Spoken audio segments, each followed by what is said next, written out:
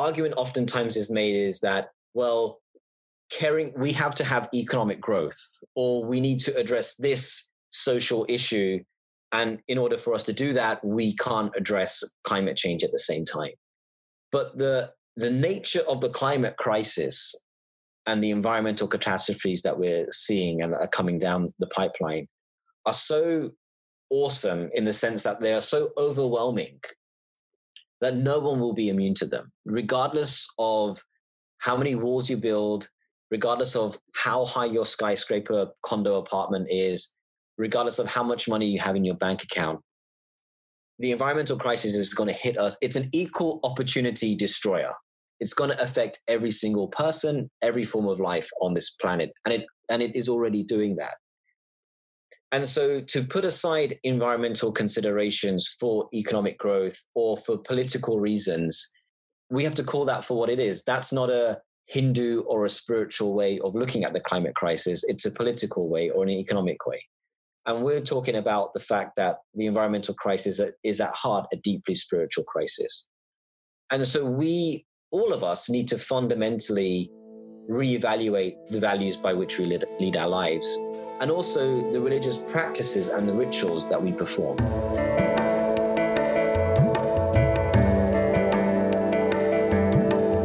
Welcome to That's So Hindu, the podcast brought to you by the Hindu American Foundation. I'm Matt McDermott. In this episode, I'm talking with Gopal Patel, head of the Bhumi Project, a Hindu environmental organization based at the Oxford Centre for Hindu Studies in the UK. I've known and worked with Gopal for nearly a decade now, and the Bhumi Project has partnered with HAF a number of times. Together, we produced the Hindu Declaration on Climate Change in 2015, as well as a one-day ecological conference at Yale University back in February of last year, just to name a couple. There's a lot going on with the Bhumi Project these days, so have a listen.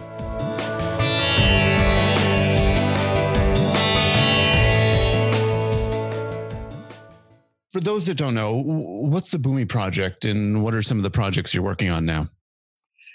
So the Bhumi Project, obviously, Bhumi is a Sanskrit word that means earth or Mother Earth. And the Bhumi Project has now been around for 10 years. We just celebrated our 10-year anniversary last November, just gone in 2019. And we are what we call a Hindu response or a Hindu voice to address environmental concerns. And so what that means is that we work with Hindu groups and individuals and organizations and institutions to help mobilize them into caring for the earth through a lens of viewing the world with a Hindu understanding. And so some of the things we've worked on in the past over the last decade is we've worked extensively with Hindu temples in India, places like Rishikesh and Varanasi and Dwarka and Puri and other places in the north, developing what we call a Green Temples Guide, where we encouraged Hindu temples to be more environmentally friendly. We've done campaigns such as, we used to have a great campaign called Hindu Environment Week, which used to take place every February, that would mobilize Hindus across the world for environmental action. We've done things with HAF, such as the Hindu Declaration on Climate Change in 2015, which was endorsed by over, I think, 70 Hindu organizations and leaders. And it was the largest Hindu statement on climate change ever put out. So that's kind of what we do, is where we do education, we do outreach, we do mobilizing of people for environmental action. And some of the things we're working on now are, we're continuing our work with Hindu temples in the UK over the next couple of months. In January and February, we're going to be doing some workshops at UK temples.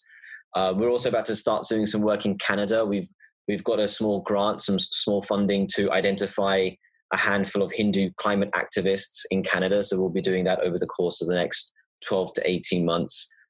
And also at the moment, we're working extensively with the United Nations, and we can get into that in a bit more detail later. But the big bulk of work that we're doing right now is that, as I mentioned, we've been around for 10 years.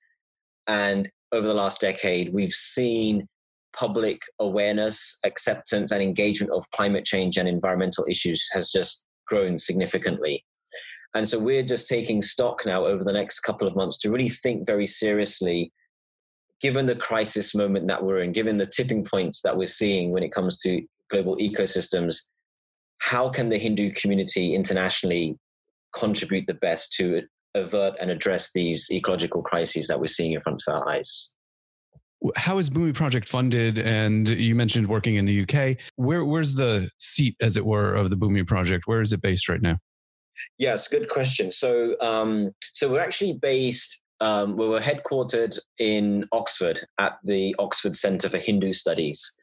And the reason for that is going back 10 years when we started, I was working at the Oxford Centre for Hindu Studies, and we were approached by the United Nations Development Programme and a UK-based nonprofit called the Alliance of Religions and Conservation. And they came to us in 2008, 2009, asking if we would help develop a Hindu voice on climate change in partnership with them, because the UN at that time in 2008 were engaging with all the major religious traditions of the world to help mobilize them into addressing environmental issues. So we were asked in 2008, 2009 to start this program at the Oxford Centre for Hindu Studies. And that's where the program, I would say, is legally based. But we have staff and volunteers all over the world.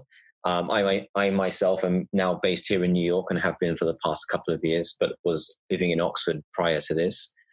Most of our funding comes from grants from other nonprofits and NGOs, and a small percentage of our funding comes from well-wishers within the Hindu community who like the work that we do and want to see it grow.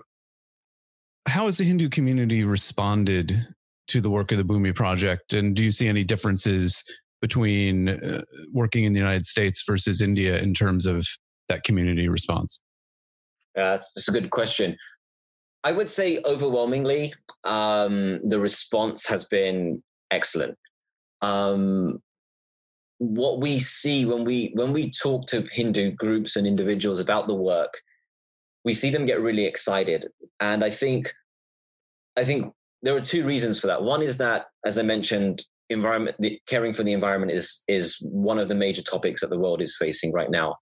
So people are just excited to hear about a Hindu organization focused purely on caring for the environment. But I think also people are really excited to learn about the fact that we're not a religious organization. We're not out there to preach the glories of Hinduism to the world and say that Hinduism is the greatest thing. We're there to take what Hinduism has to offer and see how that can be applied to the world and make the world a better place.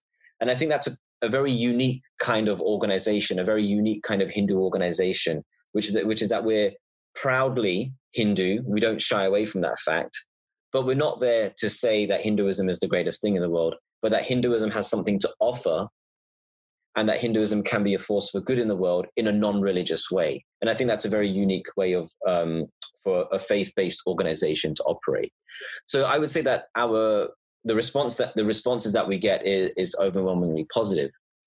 But now your question around the differences between the responses in India and the responses outside of India, and we can use the US as an example, those differences are interesting. What we find in the US is that because of a certain, I wouldn't say a lack of Hindu organizations, but because there aren't as many Hindu organizations operating in the United States in the way that we are, people are very receptive. Using the word Hindu in America for Hindu Americans is oftentimes a positive thing, and people want to see a Hindu voice because they see, specifically younger Hindus, they would see Jewish organizations and Christian and Buddhist and other organizations working on these kind of topical issues, and they don't often see a Hindu organization working on these issues, and so they get very excited to see that. Now, if we take it to India, the challenge that we face in India is that they like the work that we do. They like the fact that we draw upon the Hindu epics of the Mahabharata and the Ramayana and the Vedas and Upanishads. They love that. But the challenge that we face in India often, not always, but surprisingly more than I would want and people would expect, is that in India, they are reluctant to openly work with or align themselves to an organization that calls itself Hindu. They would much rather call it Indian or dharmic or traditional or cultural, because, and I'm not an expert on Indian politics in any kind of way, but what I feel and what people in India tell me is that oftentimes the word Hindu in India is seen as a political title, not a religious title, which is different in the US, where a Hindu is a religious denomination, not a political denomination. And so those are the challenges that we face between doing the work in India and the US, is that the work in its essence, people endorse and are supportive of, but what that work is called is oftentimes different in different contexts.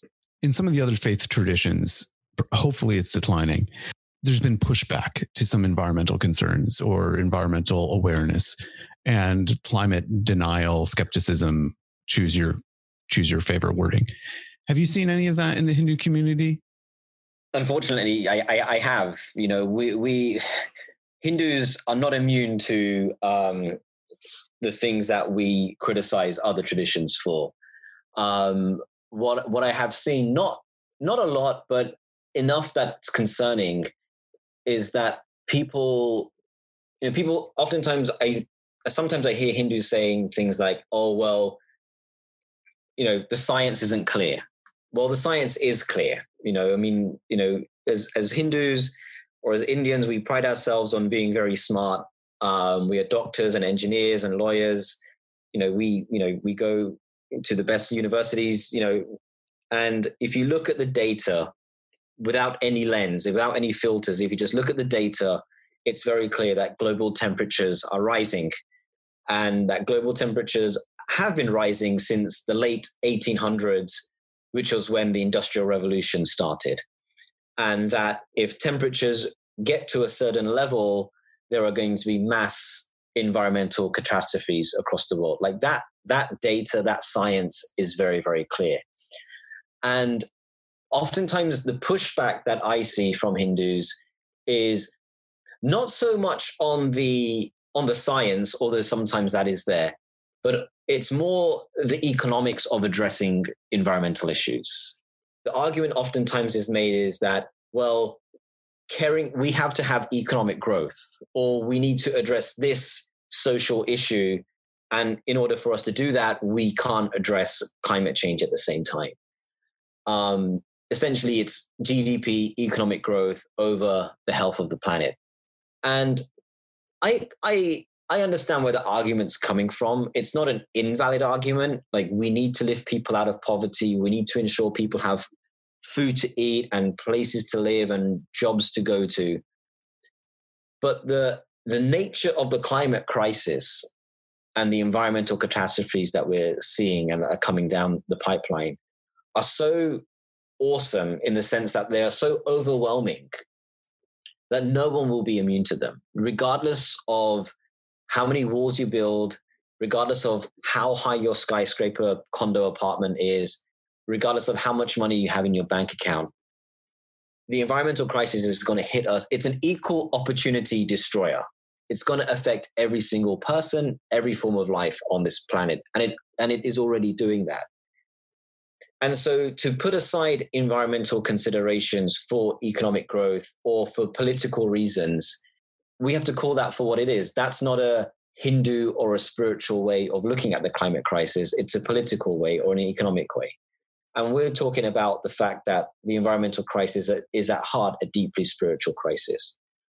And so all of us need to fundamentally reevaluate the values by which we lead our lives, and also the religious practices and the rituals that we perform. So, for example, some of the work we do with Hindu temples is trying to adapt the rituals that we have in our temples that are much more climate friendly. So, for example, we use a lot of coconuts in our rituals. We use rice. We use banana leaves oftentimes. Now, if we're here in North America, those three items, as far as I know, don't grow in abundance. You go to other parts of the world, like in India, you'll get plenty of those three things. If you're living in New York City, I haven't met a single rice farmer, a single person that grows bananas, or a single person that grows coconut trees.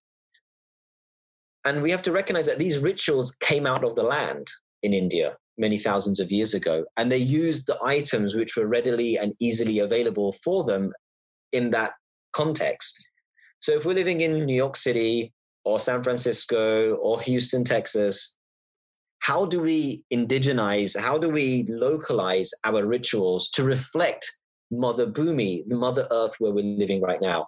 And so that's a task that all of us need to do. We need to check our biases against why we may not accept the science around these environmental issues. And then we also need to reevaluate the way we're leading our religious lives to ensure that they are in harmony and that they are in balance with the earth where we're currently living. It doesn't make sense to lead a lifestyle which was put down on paper 2,000 years ago and still think every aspect of that lifestyle is relevant 2,000 years later in a totally different country, in a totally different environmental climate.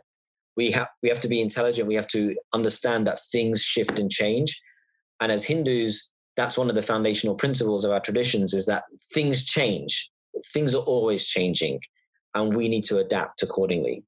I'm going to come back to some challenges in terms of working in, I know Bhumi Project works in interfaith or multi-faith environments sometimes, and those provide some interesting challenges. But I want to go back to something you said before about the contributions Hinduism can make. I mean, environmental awareness in terms of faith-based organizations and a faith-based response to the environment is something that's certainly grown over the past decade. I know in my own work, if you went back slightly more than a decade, there was actually some sort of antagonism towards faith-based environmental work, or just even that religion or faiths or even spirituality in some ways had something to contribute to the discussion. A lot of environmentalism, at least in my impression at that time, we're talking 2008, 2009, was skeptical of religion, because I think perhaps the people that were involved in it, it was very much science focused, ecology focused. And there may have been something religious or spiritual underlying that, but calling it such was something that was, you didn't win a lot of friends, or there was, I don't know exactly how to describe it, but we've seen that a complete sea change in that. And the UN in particular has picked up the mantle. It's realized that the world's religions can have something to contribute, both philosophically and practically, in that, many more people associate with a religion in the world than not. So then what is it in your view that you think Hinduism has to offer that's unique? There's a lot of similarities between many of the world's religions when it comes to environmental work. But what is it that's unique about Hinduism? What does it bring to the discussion? Yeah, it's a good question. And I like the fact that you were saying that, well, you mentioned that there are similarities.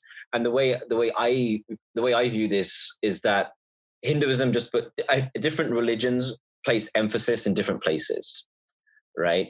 So, for example, in my work and understanding in Christianity, there's a strong emphasis on caring for the poor, right? And you see that played out in Christian organizations. And so the Hindu contribution is really, I see like where are the areas that Hinduism really puts a lot of emphasis. And I would say there are two things which for a practicing or a lay Hindu, they may think, oh, that's basic, like everyone believes that. But actually, when you enter this work in a multi-faith context, oftentimes the other traditions don't place emphasis or even recognize things that for a Hindu is very basic, right? And so the two I often lead with, the first is ahimsa, or non-violence. I think that is something truly profound that can radically shift and change the way we as individuals live and work, and the way that countries operate as well. The fact that Hinduism advocates for the first thing that one has to do is lead a lifestyle that is non-harming, is so profound. It's kind of basic in its essence that, oh yeah, of course we shouldn't harm people. But we see that we live in a society and we live in a world, and we've developed institutions and other things which start with harming the world. We live in a fossil fuel-based society, oil and gas, and the production of oil and gas starts with harming. It starts with harming the world. You have to dig very deep and cause a lot of destruction before you can actually extract and use that oil and that gas. And so the fact that Hinduism places so much emphasis on this idea that we should not harm or that we should minimize harm is actually very, very radical. And I think that is one of the key things Hinduism can bring to the table when it comes to caring for the earth. The second thing, which again I think is very fundamental to Hindu thought, which is not so pronounced in other traditions, is the understanding and the idea that all life is sacred and that we are all connected, right? From a Hindu perspective, the spiritual value of a human being and a tree and a river and a mountain and a bird are all equal. In the Bhagavad Gita, Krishna talks about equal vision, samadarshana, where he says that a learned person sees all varieties of life as equal. That equality is because all of them are spiritual beings with the same spiritual source and therefore all connected. Now, again, from a Hindu perspective, that's so fundamental. It's the ABC of Hinduism, I would say. But it's very radical because we, again, live in a society and live in a world where that is not the norm, where we place hierarchies, where we think that human beings are higher in intelligence or consciousness or value than other forms of life. And therefore, we put these hierarchies in place, which then results in human beings exploiting things they value as being less worthy of having a right to life. So these two ideas of non-harming, of everything being sacred and connected, are so profound that they can fundamentally reshape human society in a way that not only can we address the environmental concerns of our time, but also so many of the other global challenges that we're facing around war, peace and security, issues around violence against women or poverty or child hunger. All the global concerns that we face can be reorientated and addressed. I really think if we can really live by these two ideas of non-harming and treating all life as equal and as sacred. I think the other thing, which is it's kind of a philosophical approach that Hinduism has to the world. It's the understanding that there isn't one right way to do things. That Hinduism, the plurality within Hinduism, the understanding that different paths are valid, that people are on their own journey, I think is so crucial and so important to the foundations of Hinduism, but also to, again, address the global concerns that we have in environment, which is the topic of today. Oftentimes we talk about there just being one solution or one way of doing things. And the Hindu approach is that, no, there isn't just one way and one approach and, one road. There are many roads. There are many paths. And I think within the environmental movement, it needs to move into that space where it can it can engage and bring on the fossil fuel companies which are polluting the world. And it can bring on the industrial animal agriculture companies which are killing billions of animals a year and causing untold pollution. We need to have an environmental movement that can encompass everyone. And I think Hinduism really offers a framework to do that in ways, I'll be a little bit brave here, I think in ways that other global traditions, religious traditions, and specifically Abrahamic traditions often struggle with. Hinduism, because it is so vast and varied, it can bring in so many different viewpoints and perspectives that I think are so fundamental that are going to be needed to address the crisis that we're in. So I think that's the other thing that Hinduism can bring in addition to the non-harming and the understanding that all life is equal and sacred. I think that is a distinction. The value or the worth that Hinduism places on a multitude of perspectives. There's no one right way to be a Hindu, and I don't think, as you say, our environmental challenges are so varied that it's saying that there's one right approach for any given place or even time doesn't really work. Just the solutions, say, to climate change that were being touted as the best practice, a decade ago when Bhumi Project started, certainly aren't. They're similar today, but the emphasis is different. Do you find the Hindu perspective working in a multi-faith or interfaith environment? What sort of challenges are there in working in that environment where sometimes it seems like the language of conservation, of environmental protection, of taking action on climate change, the different faiths can agree on the goal, but the methodology sometimes, or the philosophical underpinning, can be different? What sort of challenges have you seen in that work? There's a current challenge and there's a challenge which is emerging. The current challenge is that, and again, this isn't to disparage Christianity, but as we live in a Christian world, and Christianity informs so much about our thinking and our language in ways that we don't even know. There's a recent book that came out by a British historian called Tom Holland. His book is called Dominion, and he's not really a practicing Christian, but he was talking about, in his book, he talks about how all the institutions in the West that we claim to be secular or non-religious are actually products of Christian thought. And even the idea of having a secular country is a deeply Christian idea. So we live in a world where Christianity is the bedrock of thought, whether we know it or not, and whether Christians know it or not. I think that's just the reality that we're in. And so that permeates into the advocacy and the activism that we're doing for all these concerns around the environment.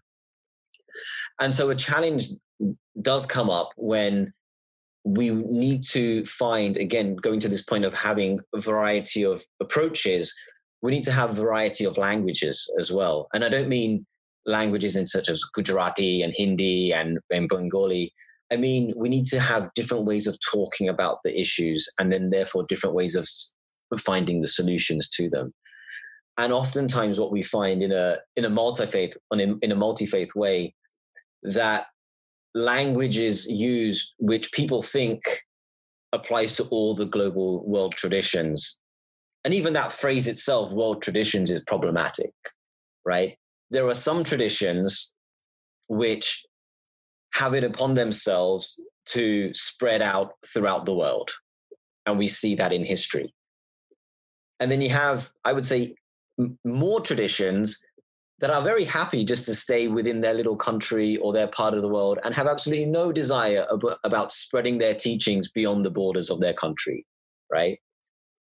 But we use this word world religions as if every tradition aspires to be a world tradition. And the reality is that they don't. Most traditions don't want to be a world tradition. They are happy being in their place where they came out of the ground, almost, so to speak. So bringing it back to the challenges, but again, my point was we use this word world religions, which is a misnomer because that, and so the the words that we use. So for example, we've done some work with a research group in Oxford around how do different religious traditions talk about the environment, right? So what words would motivate a Hindu and what words would make a Hindu feel like, well, this isn't really for me, right? And we were part of that research along with Christians, Buddhists, Muslims, and Jews.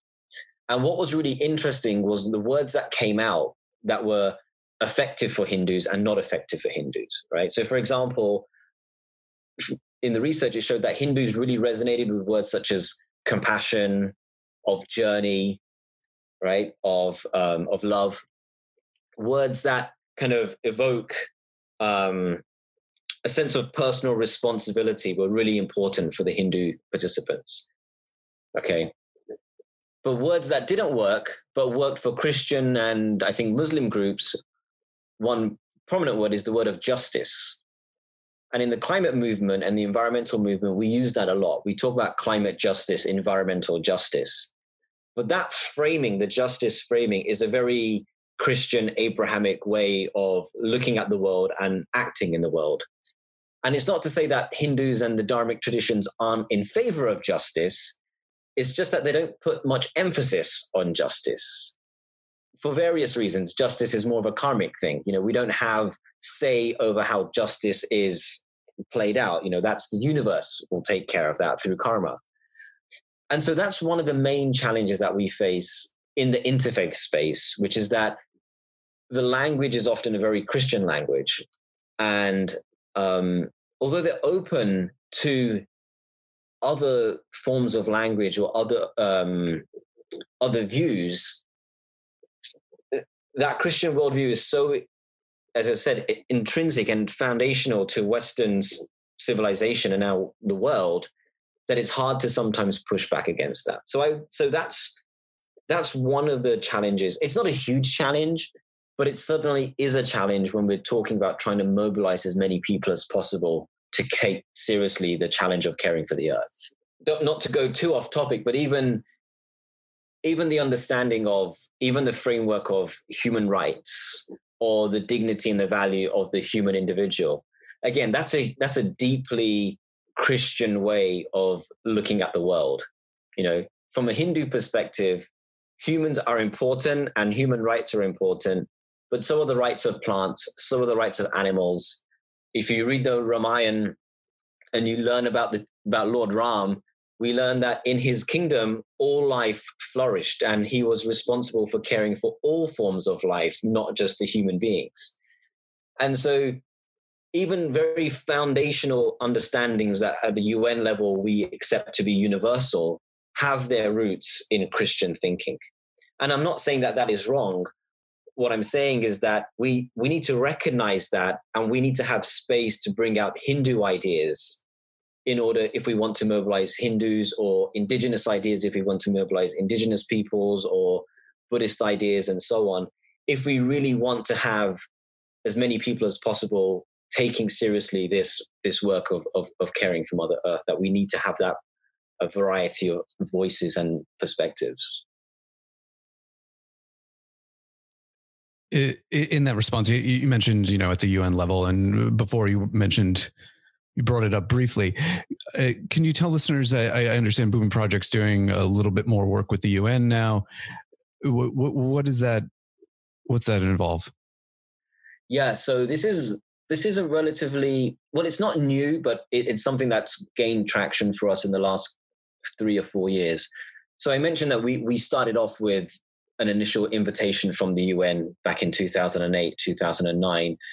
And then our next engagement with the UN was in 2015.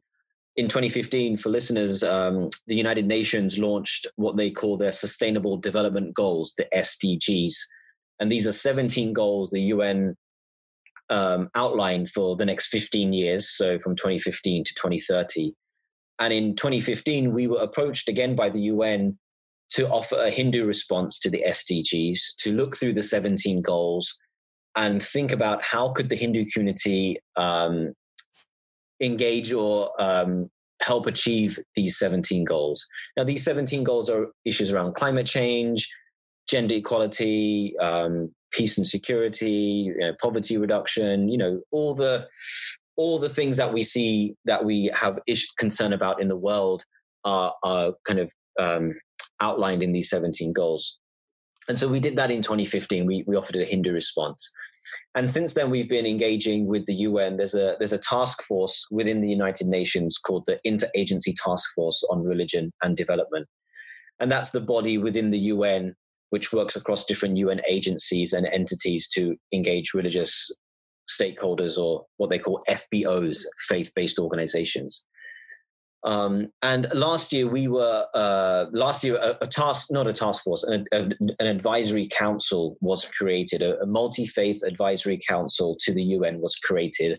The first time in the UN's 75-year history that they created a body of religious organizations to advise them. And so last year we were a member of that advisory council. And as of late 2019, we've become a co-chair of that faith council. And so now that council is made up of 40 members of different religious organizations from across the world. It's mandated for the next 2 years. And our role is to advise the United Nations on how to engage with faith-based organizations to address issues around climate change and gender and poverty reduction and peace and security.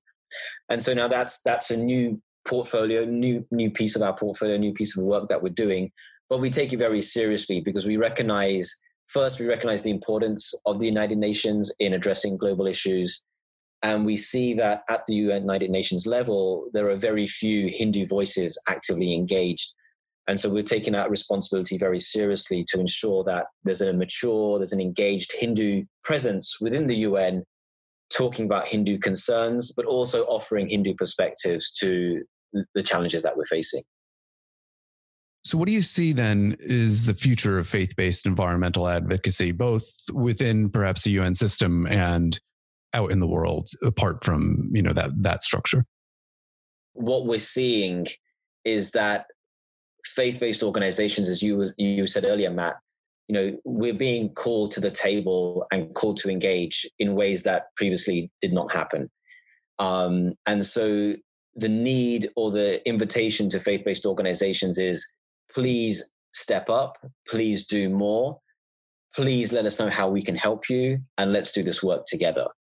And I see that at the UN level, and I see that in multi-faith context as well. And we see that also within Hindu communities. Across the board, people are recognizing that the environmental concerns that we face are really spiritual concerns. They are rooted in greed and corruption and overconsumption, all the bad things. And that spirituality has a role to play in healing humanity and healing the world to really minimize these destructive forces that are at play through human civilization at the moment. And so there's going to be, and there is continuing to be, a great need for faith-based organizations and for Hindu organizations within that to step up in really strong and meaningful ways and to be active participants and partners to address these concerns. That's at the organizational level. How can individuals connect with these organizations? And what would you suggest people do on a personal level? That may seem like an old question, going back to, the enthusiasm for small green changes that, again, going back, several years, were all in vogue. What do you think are the best ways that individual Hindus can get involved, either with this organization or in their lives? How should they approach that? So I think there are two things people can do. The first is very simple, and you spoke about it, is just personal action. Let's all step back from our day-to-day lives and see if we're a practicing Hindu, or even if we're not a practicing Hindu, but we subscribe to the values of non-harming and that everything is sacred. Let's say that we put that out as that's how we're living our life, and that's through those lenses we want to lead our lives. Let's examine every sphere of life that we have. So, from our home life with our family, to the work that we do, to the vacations that we take, to the pilgrimages that we make, to the food choices that we have, to the transportation choices that we make. Are we applying these lenses of non-harming and everything is sacred and connected?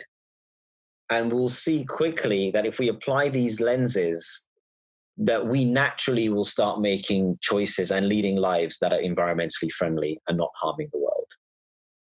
Because let's just take one example of pilgrimage, right? To fly to a place of pilgrimage in India, if you're a Hindu, or any other part of the world, if you're from another tradition, is extremely damaging to the environment. And so we have to really fundamentally ask ourselves, do I need to take this flight? The spiritual nourishment that I'm getting from this pilgrimage, can I get that in another way or form somewhere locally? Or can I take a train to where I need to go? Or can I cut down on my pilgrimages to every couple of years rather than maybe every year that many people do? So I think let's apply these lenses of non-harming, of the fact that everything is spiritual and connected, and see what changes will occur in our lives. I think the other thing that we need to do, and this is more of a bigger mission or task for that's beyond just one Hindu individual, but every individual can contribute to this. It's what we call an engaged Hinduism. Other traditions have it, engaged Buddhism and so on. And engaged Hinduism is moving beyond the talking points. I think we need to develop within the Hindu community at an individual level and a community level real actionable, tangible contributions to the issues that we're facing in the world. It's no longer good enough for any tradition to say, this is what I believe. We all know what everyone believes. We need to fundamentally move into a space where this is what I believe and I'm acting on what I believe. So it's no good saying that I'm a Hindu and I believe in non-harming, yet I support animal agriculture, which takes milk from cows, which are treated in the most horrendous ways. It's no longer good to say, I believe in non-violence, and yet my investments are in fossil fuel companies, which are literally the fundamental cause of climate change. So we need to move from just talking about what we believe to really going into detail and action plans about implementing those in very real ways so that we make tangible changes in our personal lives and in our community lives.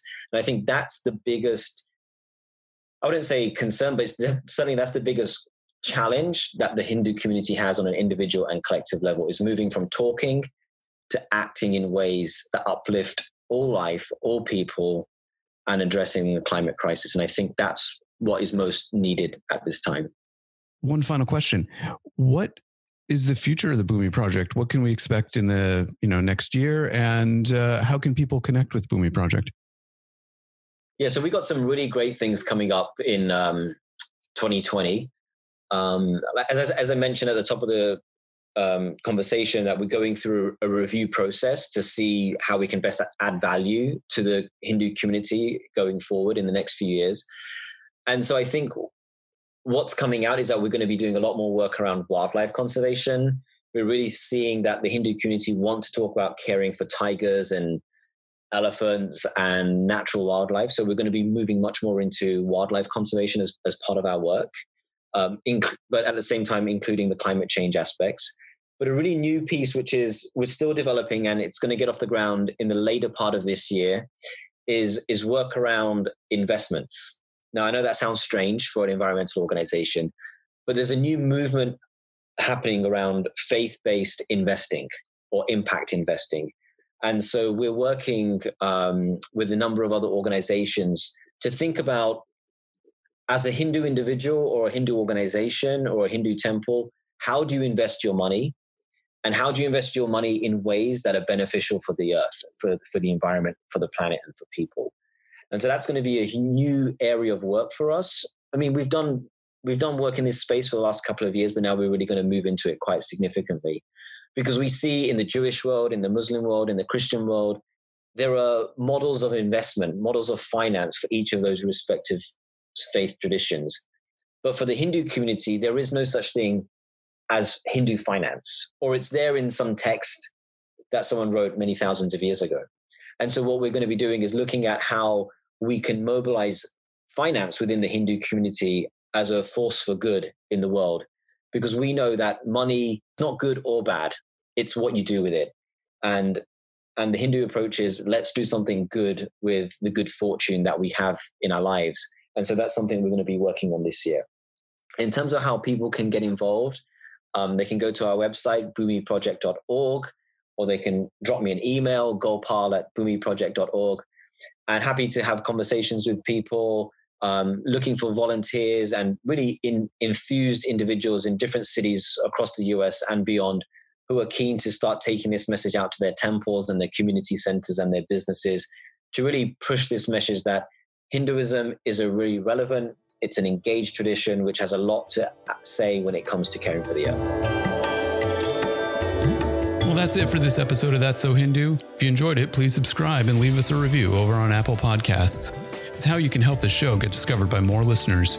And if you really enjoyed this episode and want to ensure more of them get made, you can also make a donation to HAF over at hafsite.org/donate. Finally, if you have any comments or suggestions, please email sohindu@hafsite.org. Thanks again for listening.